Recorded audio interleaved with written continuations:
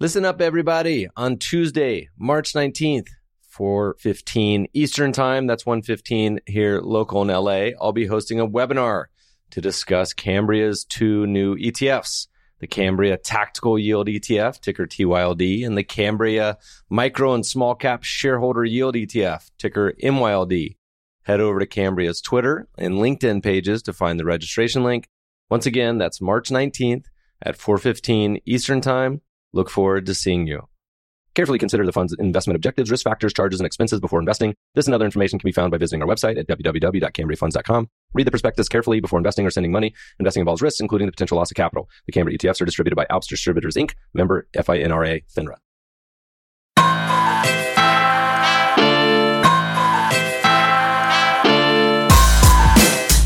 Welcome, podcast friends. We have a fantastic episode for you today.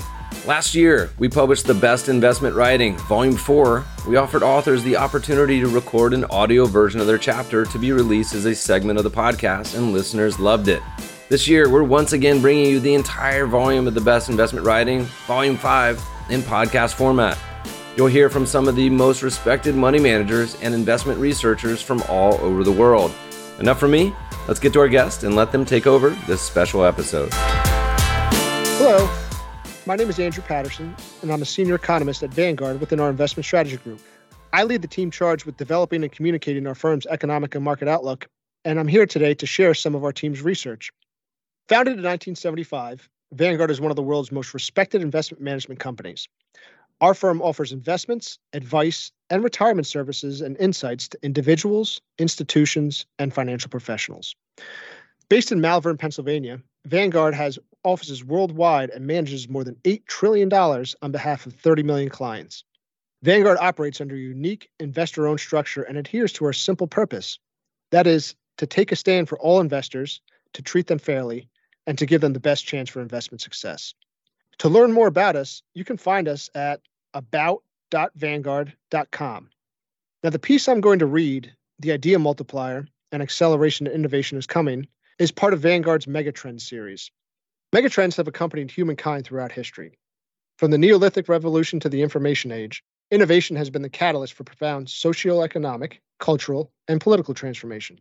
The term megatrends was popularized by author John Naisbitt, who was interested in the transformative forces that have major impact on both businesses and societies, and thus the potential to change all areas of our personal and professional lives. Vanguard's Megatrends series is a research effort that investigates fundamental shifts in the global economic landscape that are likely to affect the financial services industry and broader society. A megatrend may bring market growth or destroy it. It may increase competition or add barriers to entry, and it creates threats, or it may uncover opportunities. Exploring the long-term nature of massive shifts in technology, demographics, and globalization can help us better understand how such forces may shape future markets, individuals, and the investing landscape in the years ahead. Introduction. Productivity, a paradox for the ages. One of the greatest economic paradoxes of the last 40 years has been the slowdown in productivity growth coinciding with the advancement of technological innovation, particularly that in the field of computing. This is sometimes referred to as the Solow computer paradox, after Robert Solow's 1987 remark that you can see the computer age everywhere but in the productivity statistics. Fast forward 30 years, and you can now apply Solow's remarks to robotics, AI, machine learning, and more. Analysts attribute the current slowdown to causes ranging from an aging population to mismeasurement. Figure 1, though, shows clearly that technological advancement, represented by inventions such as the telephone, light bulb, and computer, does not result in immediate benefits to productivity growth. It takes time for such changes to be adopted en masse and diffused through an economy. In fact, in each of those three instances, it took more than 50 years for 50% of U.S. households to have a telephone, electricity, or access to a home computer. We will later discuss this adoption rate and its implications for our work. Over the past decade, economic productivity has grown at a stubborn rate of 0.4% annually, a drop from the 1990s rate of 0.8%, and a collapse from the 2% surge that propelled U.S. living standards in the mid-20th century. Robotics and artificial intelligence seem to allow us to do more with less, but this is not reflected in productivity measures. Researchers offer a number of explanations for this paradox. Some suggest that today's innovations, such as the smartphone and social media platforms, pale in comparison to the Industrial Revolution and the electrification of homes and production facilities. Others attribute the decline to demographic trends or mismeasurement. For example, a service economy is typically viewed as being harder to measure than a manufacturing economy. In this paper, we identify a phenomenon that helps explain the post 2000 decline in productivity growth, namely, a stagnation in the expansion of new ideas as measured by a proprietary indicator, the Idea Multiplier. This metric is based on the number of times influential research published in academic and industry journals is acknowledged and built upon in subsequent articles. Our analysis suggests that a recent surge in the Idea Multiplier portends a productivity increase to 1.2% annually over the next 5 years, double the rate of the past 2 decades. Such growth should translate into higher wages, higher profits, and higher living standards. Productivity growth. Moon landings are great, but the 1970s ushered in the information age. Like the Renaissance and Industrial Revolution before it, this was a turning point in the world's evolution. Work and life would never be the same as personal computers replaced typewriters at home and the office, and eventually, smartphones and tablets gave users more computing power in the palm of their hand than NASA had during the moon landing. Yet these amazing technological breakthroughs, many of which occurred actually in the past 20 years, coincided with a period of low productivity growth. How was this possible when calculations that previously would have taken hours and cost small fortunes in hardware can now be completed in seconds? Research has shown that paradigm-shifting advancements in technology or business practices take time to pass through to output and productivity measures. Perhaps it's still too early to measure the true impact of the information age, but today's slow productivity growth remains puzzling and a source of robust academic debate.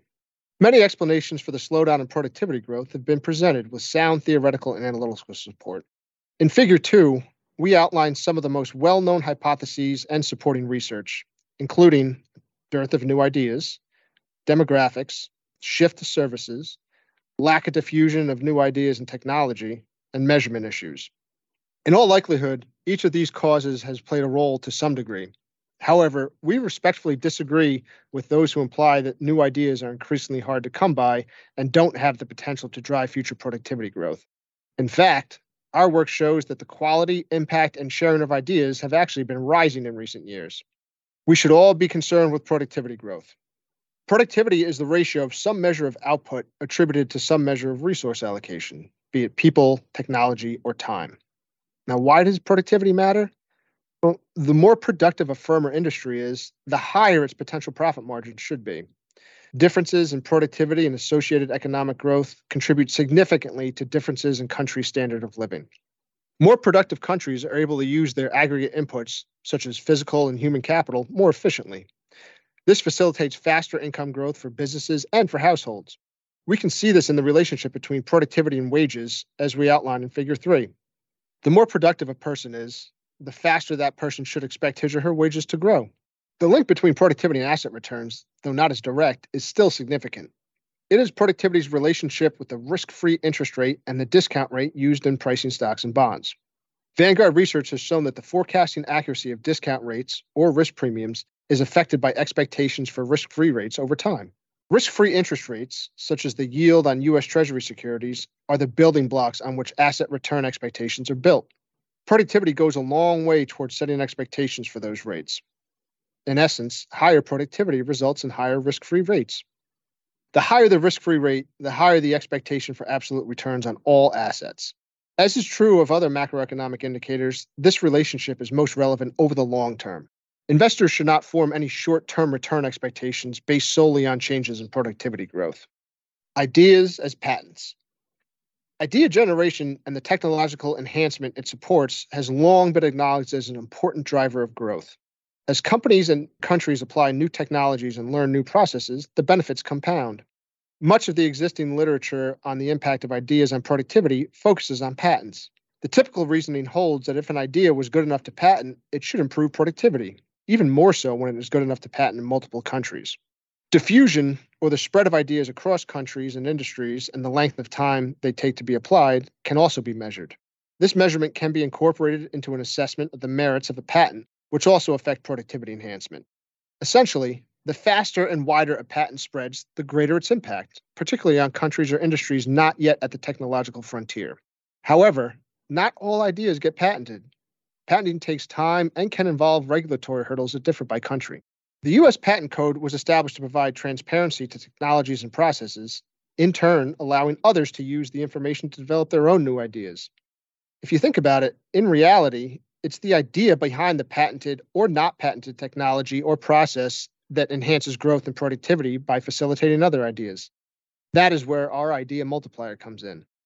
A new idea for measuring innovation and forecasting productivity. Understanding how innovation happens in the real world is easier if we step back from economics textbooks and consider the backstories of history's greatest breakthroughs.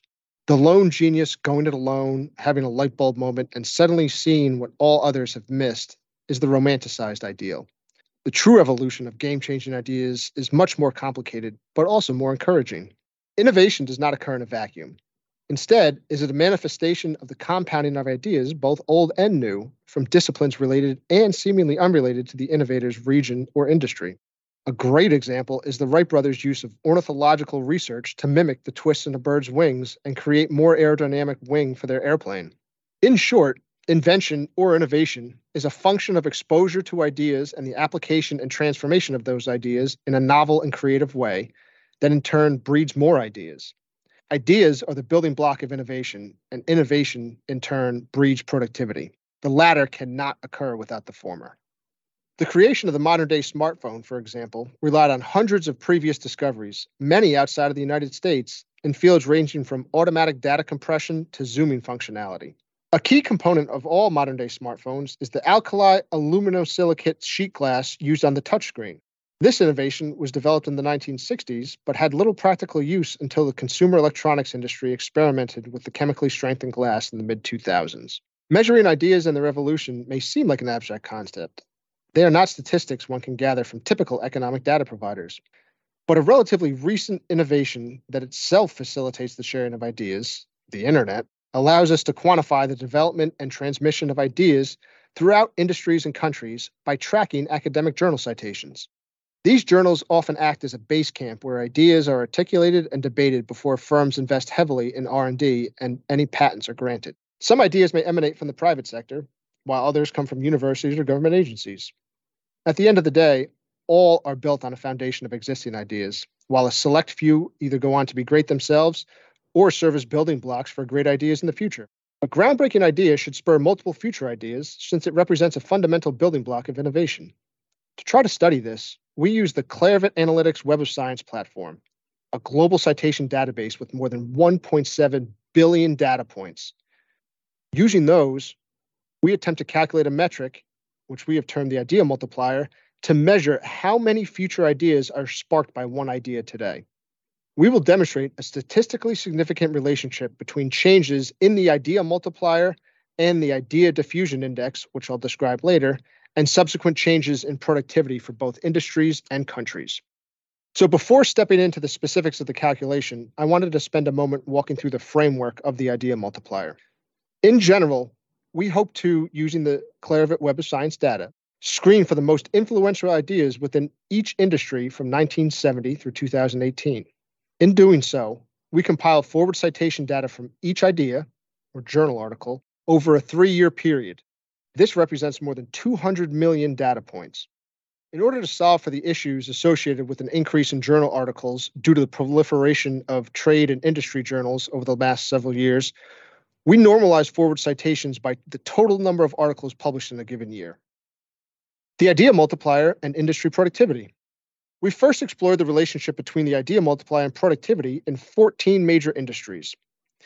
This analysis illuminated the link between changes in a specific field of knowledge and productivity changes in related industries. Our industry selection process had the following criteria. 1. Practical economic implications. As important as arts and literature are to society and culture, measuring their economic impact can be very ambiguous. 2. Robust history of academic research. This ensured that a large enough data set to track citations and calculate an idea multiplier for the industry. 3. Matching NAICS industry classification. This provided our dependent variable, industry-level productivity growth as proxied by the real value of output per worker. Our methodology was based on traditional growth models from research by Caselli, Esquivel, and Lafort.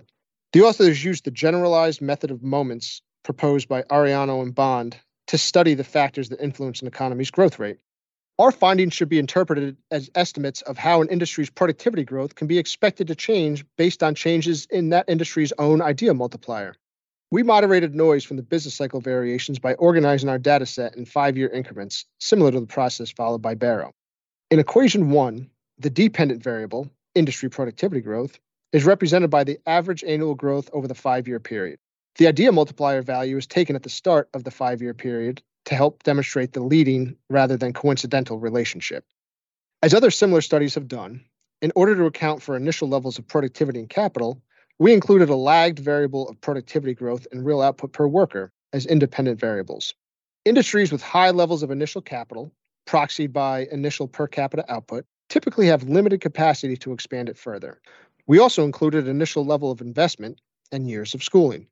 Industries with lower starting levels of these factors receive higher marginal productivity payoff from any improvement in them. Our research shows that productivity is a function of lagged productivity, real output per worker, investment within that industry, average years of schooling within that industry, and finally, our own proprietary idea multiplier metric. We find a statistically significant relationship at the industry level between the idea multiplier and productivity growth. A 0.1 unit increase in an industry's idea multiplier will increase annual productivity growth by 2.6 percentage points from its current level over the subsequent 5-year period. What does this mean for productivity? In recent years, the idea multiplier of 10 of our 14 industries has increased markedly, suggesting a productivity spike may be on the horizon. In Figure 6, we show that historically, industries with the largest increases or decreases in their idea multipliers have had faster or slower productivity growth. Figure 7 highlights a few industries and sub-industries that experience the largest idea multiplier increases, including transportation and civil engineering, machinery, and material sciences. A notable mention is the field of genetics, which fell just short of making our list. It has experienced large idea multiplier increases in the past few years and offers exciting possibilities because of its interconnectedness with many other industries. Please note, the optimistic productivity outlook for these fields does not mean their future asset returns should be expected to exceed those of other industries.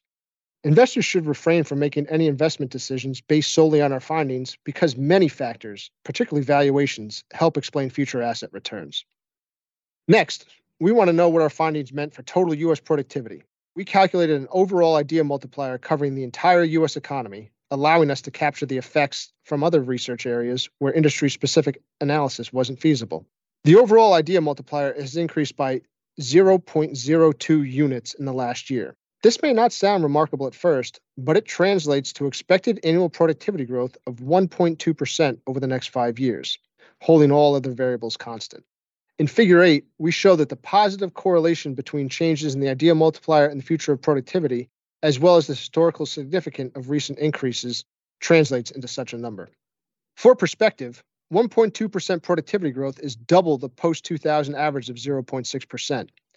It is even higher than the 0.8% growth during the 1990s internet technology revolution. This could lead to higher wages and higher standards of living, not to mention further development of new ideas and inventions with the potential to significantly change our way of life.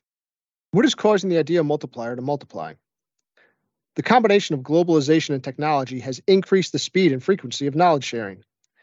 This has allowed ideas to compound at a faster rate, which is the very thing that spurs innovation and higher productivity growth.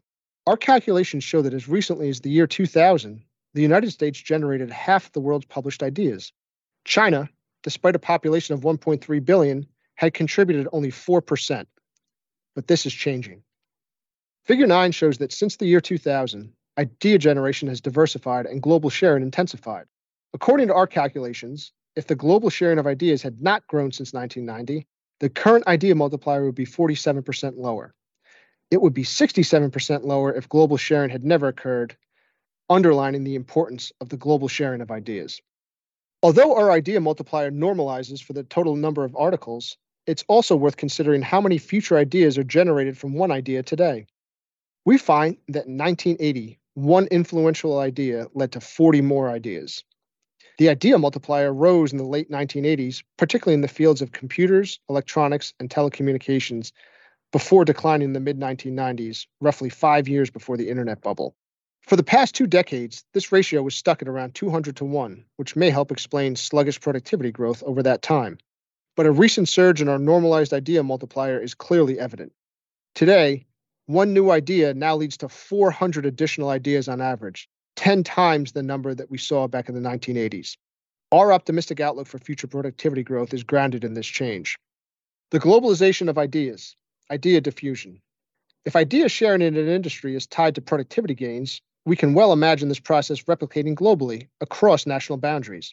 Ideas from the US have the potential to spill over and generate new concepts around the world, which in turn can then benefit the US. Idea sharing creates a positive externality. When a country draws on foreign ideas, its domestic pool of knowledge expands, which in turn helps other countries that access that knowledge. This process of idea diffusion has a multiplier effect. Both the creator and the user of knowledge benefit as long as the ideas can flow freely across borders.